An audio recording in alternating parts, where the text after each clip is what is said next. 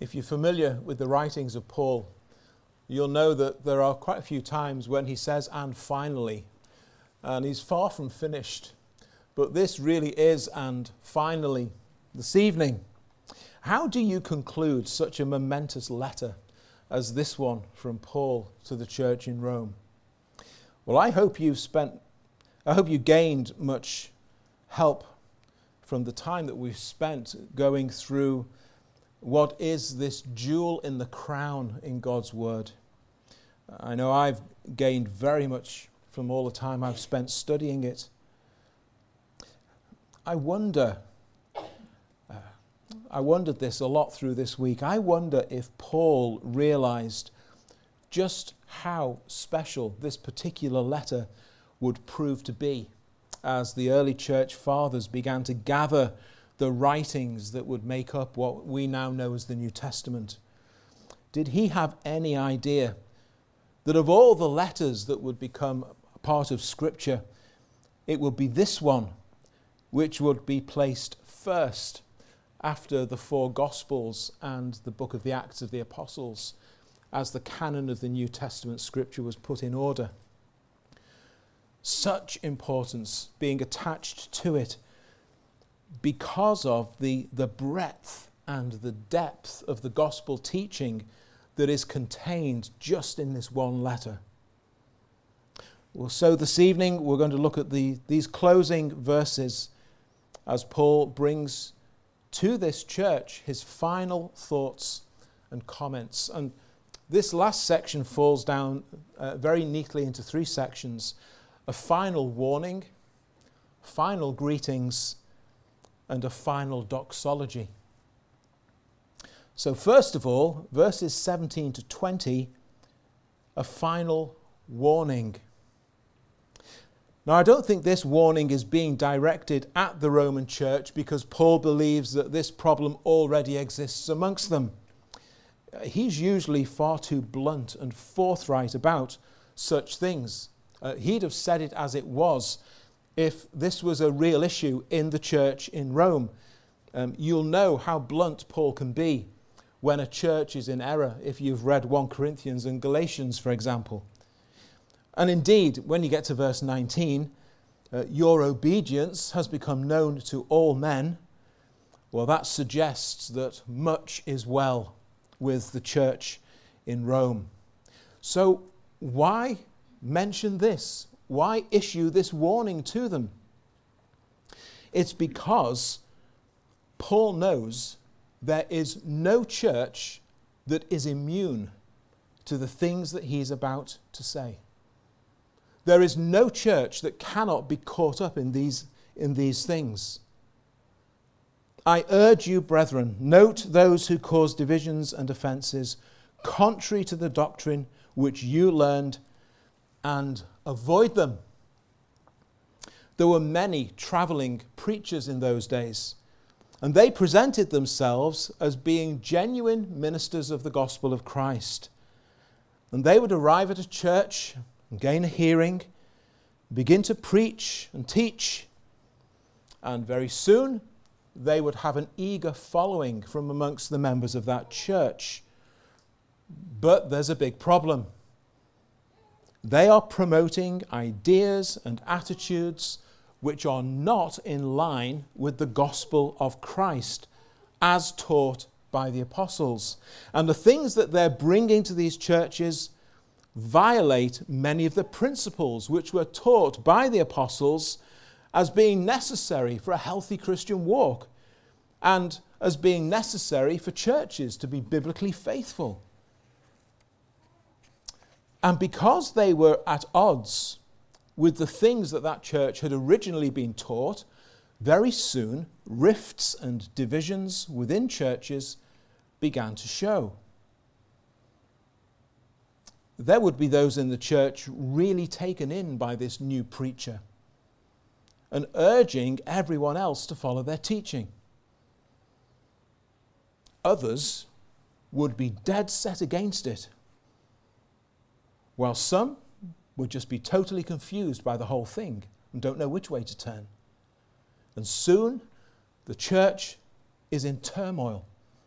There's open division and argument and disagreement, and some just leave because they can't take that kind of hassle. Could that happen even in a church like this one in Rome? Oh yes. Paul knows it only too well. He's seen it before. But how could such a thing happen?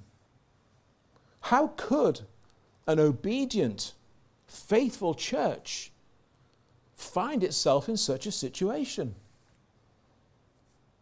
Well, we're told in verse 18, by smooth words and flattering speech, which deceive the hearts of the simple.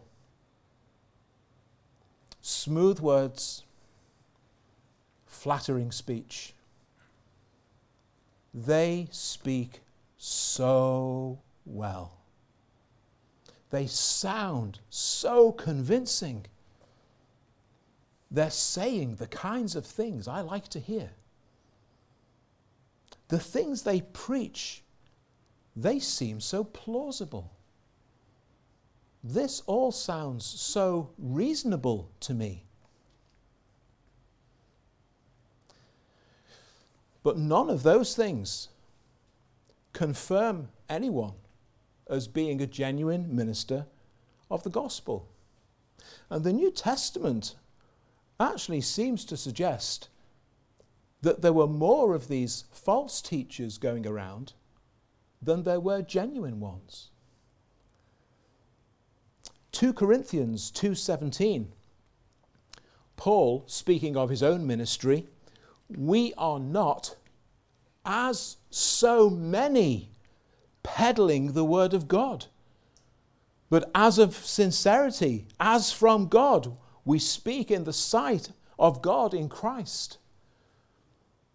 The Apostle John, in his 2 letters, in 1 John chapter 4, beloved, do not believe every spirit, but test the spirits whether they are of God, because many false prophets have gone out into the world. And in his 2nd letter, in the 1st chapter, many deceivers have gone out into the world who do not confess Jesus Christ as coming in the flesh.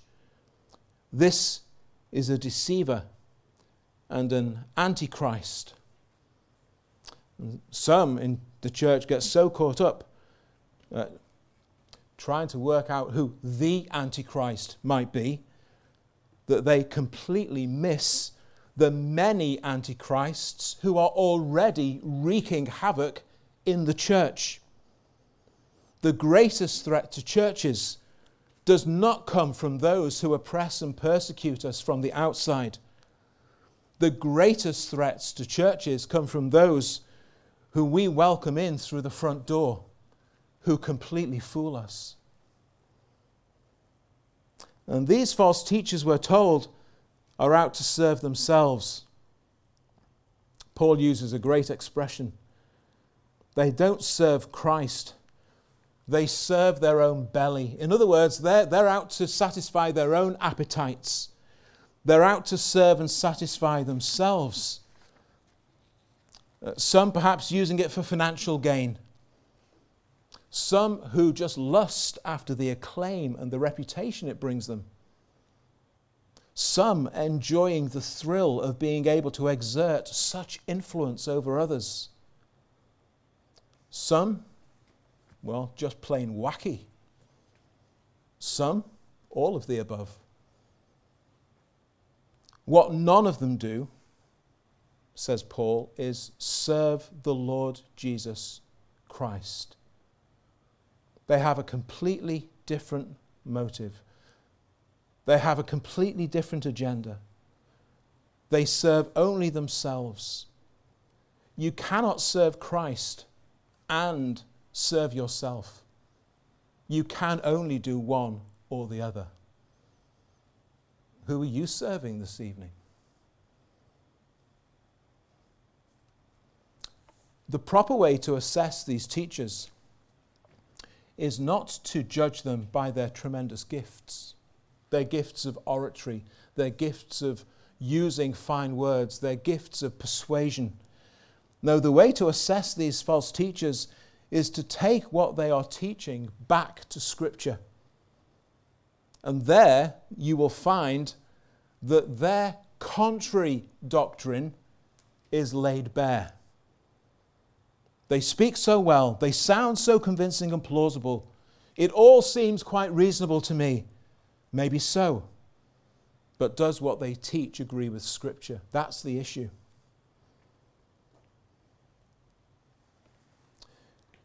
They deceive. They are contrary to the doctrine which you have learned, verse 17.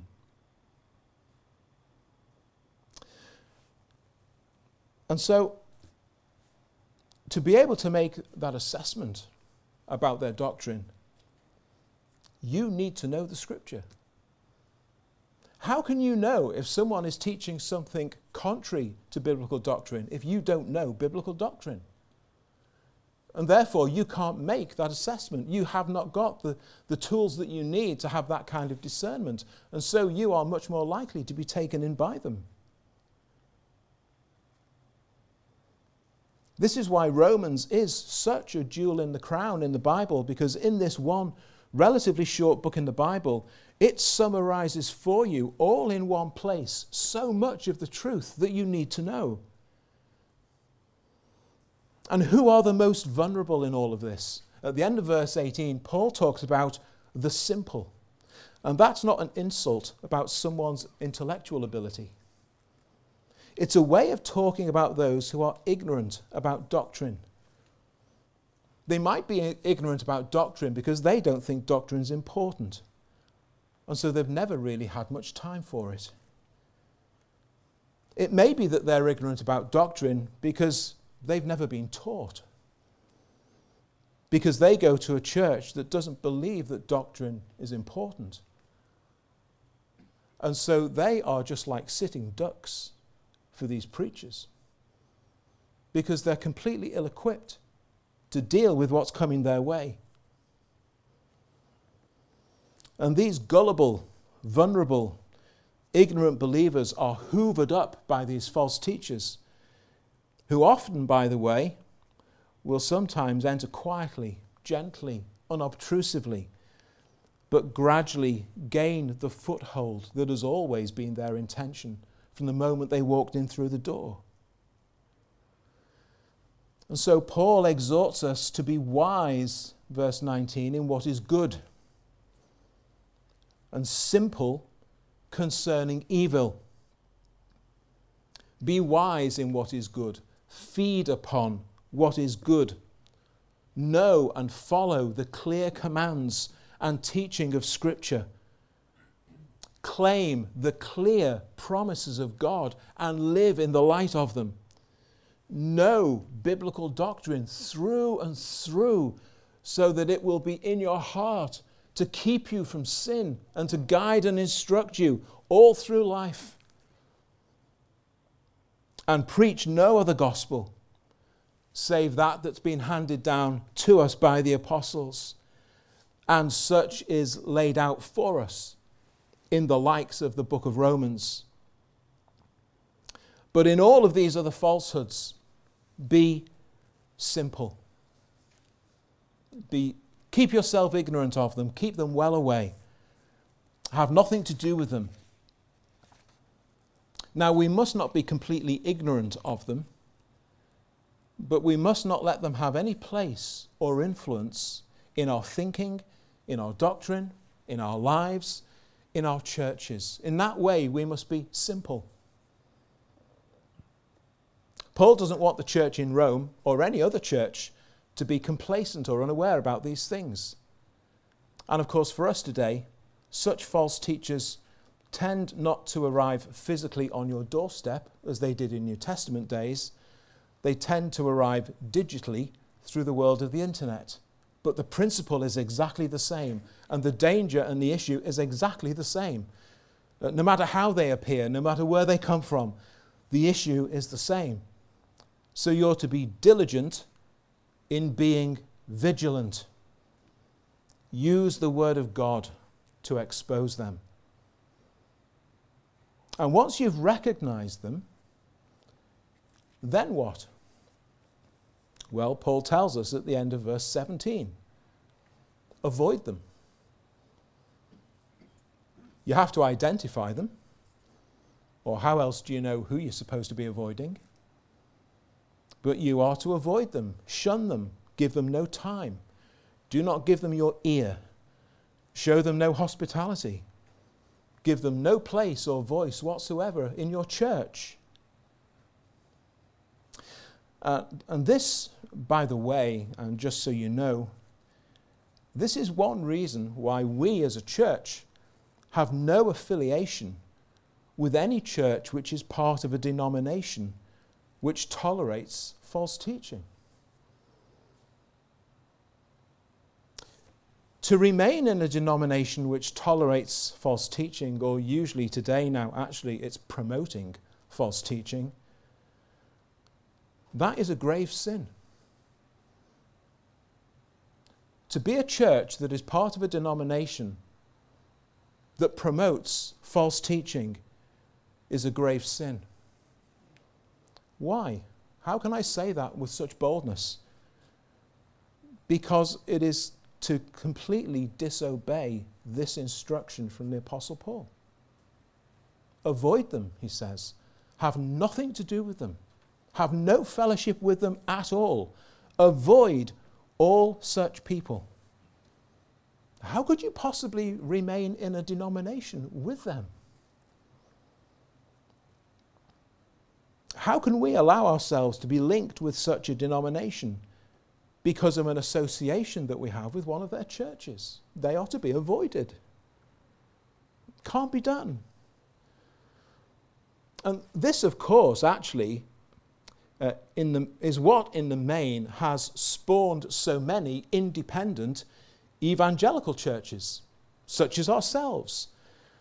And of course, it's those kinds of churches that we associate with, both here in Liverpool, and actually we are very blessed to have as many as we do in this city. There are loads of cities across the country don't have anything like the number of good Bible teaching independent evangelical churches like we do in Liverpool. And of course we associate with all of these churches around the world as well. Now the good thing that Paul also reminds us in verse 20 is that one day for all of us these kinds of battles will be over. And that's in verse 20. Look, the day is approaching. The God of peace will crush Satan under your feet. He'll do it shortly. We will not have the strife of all of these kinds of things anymore.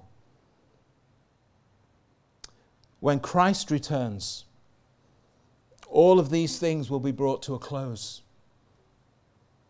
But until then, the danger and the battle remains. But Paul teaches us that the grace of God is effectual in supplying us with all the wisdom and discernment and resolve that we need. That's why he concludes that section, the grace of our Lord Jesus Christ be with you, because he's confident that the grace of Christ will enable you to heed this warning and deal with any of these situations if they should happen. Now, of course, we live in a world today where to the world in which we live, obedience to the word of God is actually some great wickedness now. For us as Christian believers and for us as a Christian church, to be obedient to the word of God and to believe all that God has revealed in his word, for many who don't know him, that is to be bigoted and hateful and intolerant and to be narrow-minded. It is even that now in the eyes of some Christians. Well, so be it. But it's obedience that our God and Saviour is looking for. And so be careful, says Paul. Be vigilant, be diligent. There are those who can come into your church and wreak absolute havoc amongst you. And so, just heed the warning in order that these things might not destroy you.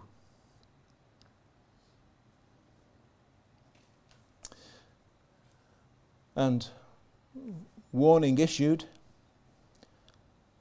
Paul now starts to wrap things up.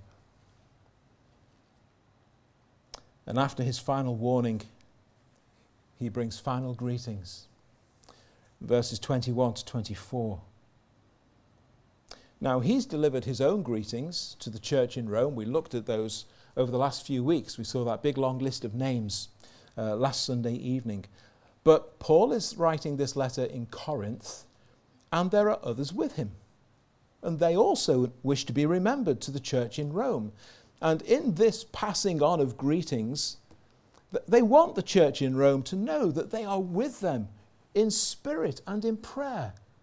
Paul, pass my greetings on to them. And so who gets mentioned here? Well, there's Timothy. Without doubt, the Timothy to whom Paul wrote the two letters in the New Testament which bear Timothy's name. One of Paul's closest and dearest and most trusted fellow workers in the gospel. Such was Timothy's solid reputation that this only lends further weight, if anyone needed, to the reliability and the trustworthiness of what is written here. This isn't just from Paul in complete isolation. There's all of these others who he works with in the gospel, and all of them are happy to have their names added to the end of the letter. The Apostle Paul isn't a maverick. He isn't a lone ranger ploughing his own furrow. He isn't a man who has slowly but surely veered off course into all kinds of error of his own. He works in tandem and in harmony and in association with other trusted church leaders and elders, men like Timothy. That's important. That helps us to be sure that this is all part of genuine gospel ministry, the things that we're reading here. And then there's a man named Lucius. Some think this might be a reference to Luke, but that's open to debate, and it can't actually be proved either way. Maybe it was. Jason. Now, we read of a man with that name in Acts chapter 17. It could be him. He's a man who gave hospitality to believers in Thessalonica. Maybe that's the same Jason. Sosipater, we're not quite sure about. He could be the Sopater, spelt differently, in Acts chapter 20, verse 4. Perhaps it's him. He was a Berean who accompanied Paul in his missionary journeys at that time. But Paul says these men are Jews, all of them. They are fellow countrymen. So they're all Jews. And all of these Jews are sending their greetings to this predominantly Gentile church. And that might not seem much of an issue to you today, but it was a big issue for them then.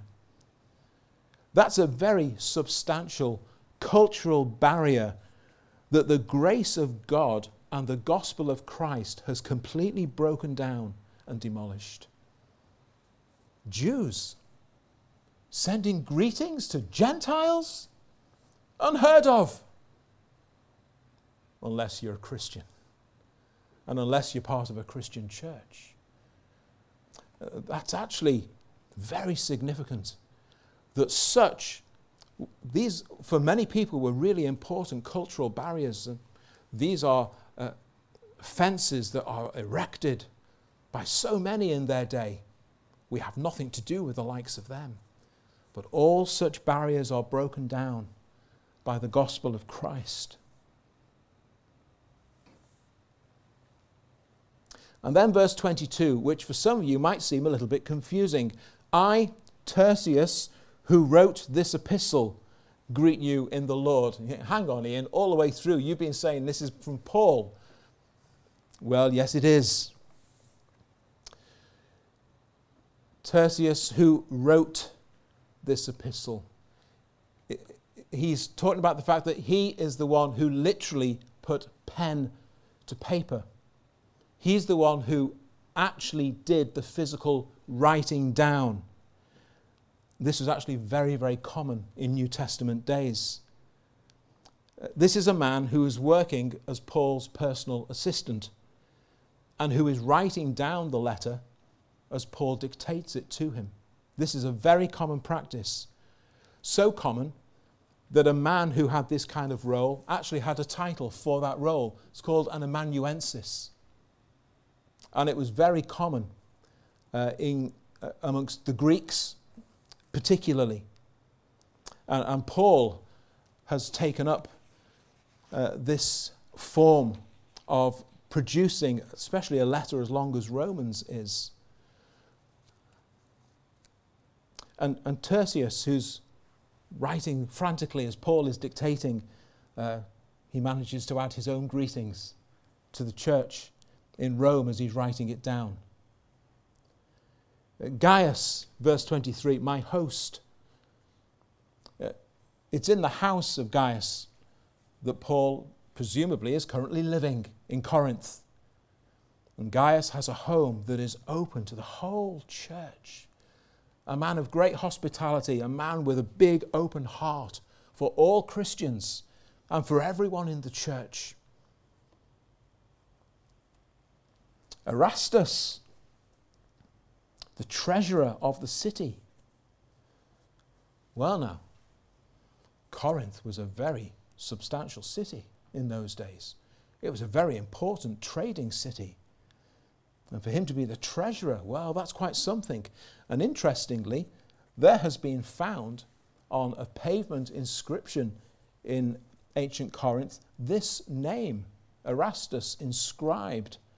Although the particular Erastus that has been found on that inscription was actually, well, he had a job which was kind of the council clerk of works, as we would have called it a number of years ago, rather than the city treasurer. But it could be the same man. Perhaps at various times he held both of these posts. If it is such a man as this, well, that just shows that in Corinth, as in Rome, some very significant public civic figures were being converted and added to the church. Quartus is unknown to us, but he's a brother in Christ, and that's all the qualification that's needed, and he gets mentioned. There's this real sense of fellowship, isn't there, between them and Paul and the church in Rome. Paul is quick to make it clear he is part of this far bigger communion of believers who are all working together for the cause of Christ. That's why we should cherish, as we do, the bonds that we have with other churches, as we share with them in gospel work.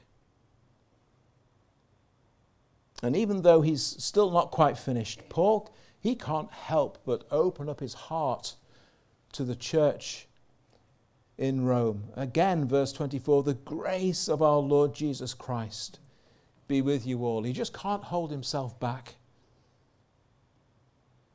Oh, that they would have such a sense and an awareness of the grace of Christ, a reliance upon the grace of Christ, a trusting in the grace of Christ. And this bond in Christ which exists between these believers that we're reading in this last chapter, many of whom have never met one another, it's given this place of prominence at the end of the letter because it's such an important aspect of our place amongst other believers in whom God is at work. And we too are to have this big-heartedness towards other believers and other Christian churches. And we have this final example of that as Paul brings his letter to this close. And then as we get to verse 25, we have this final doxology. To him who is able to establish you, according to my gospel and the preaching of Jesus Christ. We read in God's word that Jesus is both the author and the finisher of our faith. How do we remain established in the faith? How do we remain established in Christ? Actually, it's the same way as you first entered in. It's the same way by which you were called in. It's by the gospel of Christ. The way that you remain in Christ is through the gospel of Christ. Paul reminded the Corinthian church that he knew nothing amongst them except Christ and him crucified. Now, when he said that, he wasn't only talking about the message that he preached evangelistically to the unconverted in order that they may be saved.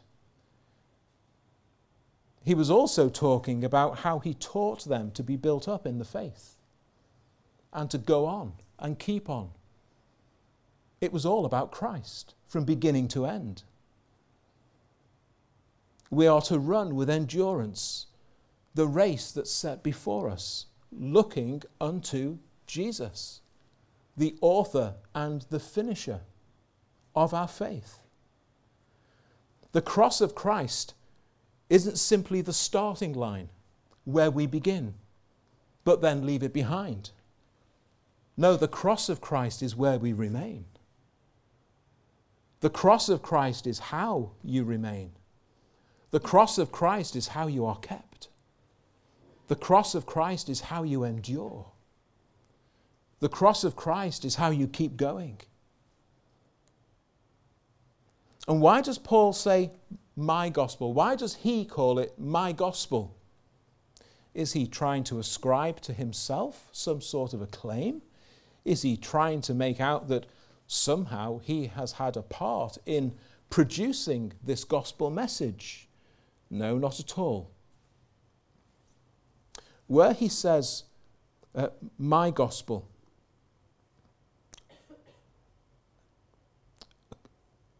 he will establish you according to my gospel and the preaching of Jesus Christ. What he's doing there is he's saying that kind of in parallel to his warning about false teachers. Paul is fully assured that the special calling that he has received from Christ, those unique personal encounters that he had with Christ, which he mentions in 2 Corinthians chapter 12, those things all mean that the gospel that Paul is preaching is the one true, genuine gospel of Christ.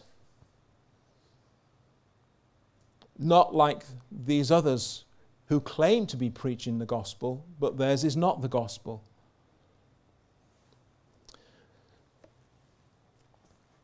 When a Christian uses the word gospel, it must ever only mean one thing. The gospel which comprises that doctrine which the apostles taught, as Paul summarizes for us in this letter. Only this is the gospel. And it must be all of this which is the gospel. We must preach Christ and remain in Christ. The way Jesus put it is that we are to abide in him. We are to remain in him. That is what will establish the Christian. And that's why, as a Christian, you never tire of hearing the gospel. If you're a Christian, if you truly are a believer, if you've truly been born again, you never tire of hearing the gospel. Because the gospel isn't just the thing that saved you first. The gospel is what keeps you and enables you to endure. I've mentioned this before, but quite a few years ago now, at one of the earlier Banner of Truth Ministers conferences that I attended, Stuart Olliott had been asked to deliver the closing conference sermon. It was the last message of the entire conference before everyone went home. He stood up and told us that he was going to preach the gospel to us and proceeded to do it. Now, some, when you hear that, thinking that here is a congregation of some 300 or so men who are all church pastors or missionaries or full-time evangelists, many of whom have been in that work for decades. Some might have thought that a rather strange topic for Stuart to have chosen. Why does this group of men, of all people, need to hear the gospel? Let me tell you, he was exactly right. At the end of that conference, that was exactly what we needed to hear. And at the end of that conference, hearts were moved in a way that they probably hadn't been moved in any other part of the conference. As Stuart took us back to the cross and to Christ, back to where it all began. And he took us back to where we all must remain and where the Christian life carries on, at the cross of Christ. And Paul, as he gets to the end of Romans, he says this, according to the revelation of the mystery, kept secret since the world began, but now made manifest, and by the prophetic scriptures made known to all nations, according to the commandment of the everlasting God for obedience to the faith. Now, some of you are already aware that when we read this word mystery in the New Testament, what it's actually talking about is something which God at one time had not revealed and made known, but he has now revealed it, and he has now made it known, and it's a mystery no more. And the gospel was revealed progressively throughout all of the Old Testament scriptures, little by little, God revealing more and more of his plan of salvation. But you certainly don't find a portion like Romans in the Old Testament that lays it all out for you like that. But it's there. And then God revealed himself and spoke to us in the person of the Lord Jesus Christ. And then God spoke to us finally through those apostles who Christ had appointed. And now we have the completed scriptures, and all that we need to know has now been made known. It's all revealed. That's what Paul is meaning there. We've got everything that we need now in the completed scriptures. And this is the gospel of the apostles. This is the gospel of Paul. And it is to be taken into the whole world, because it is this preached word, it is this preached gospel, it is the proclamation of this Lord Jesus Christ that God takes and uses by his Holy Spirit to bring sinners to saving faith and to firmly establish them and keep them. What a blessing and privilege to live in gospel days with a Bible in front of us. What a blessing and privilege to be involved in gospel work.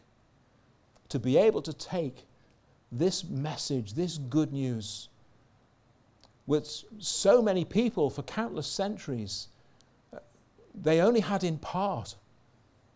They only saw it in shadows and types.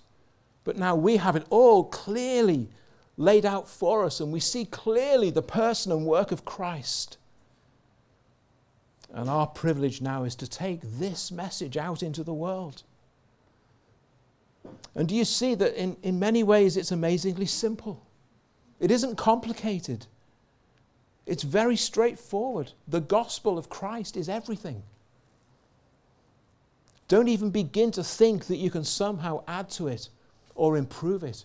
Don't ever think that there's a part of it that the world won't swallow anymore, so we have to get away and do without that bit now. There's no new and improved version required. It cannot be improved or bettered. It is all of God, who alone is wise.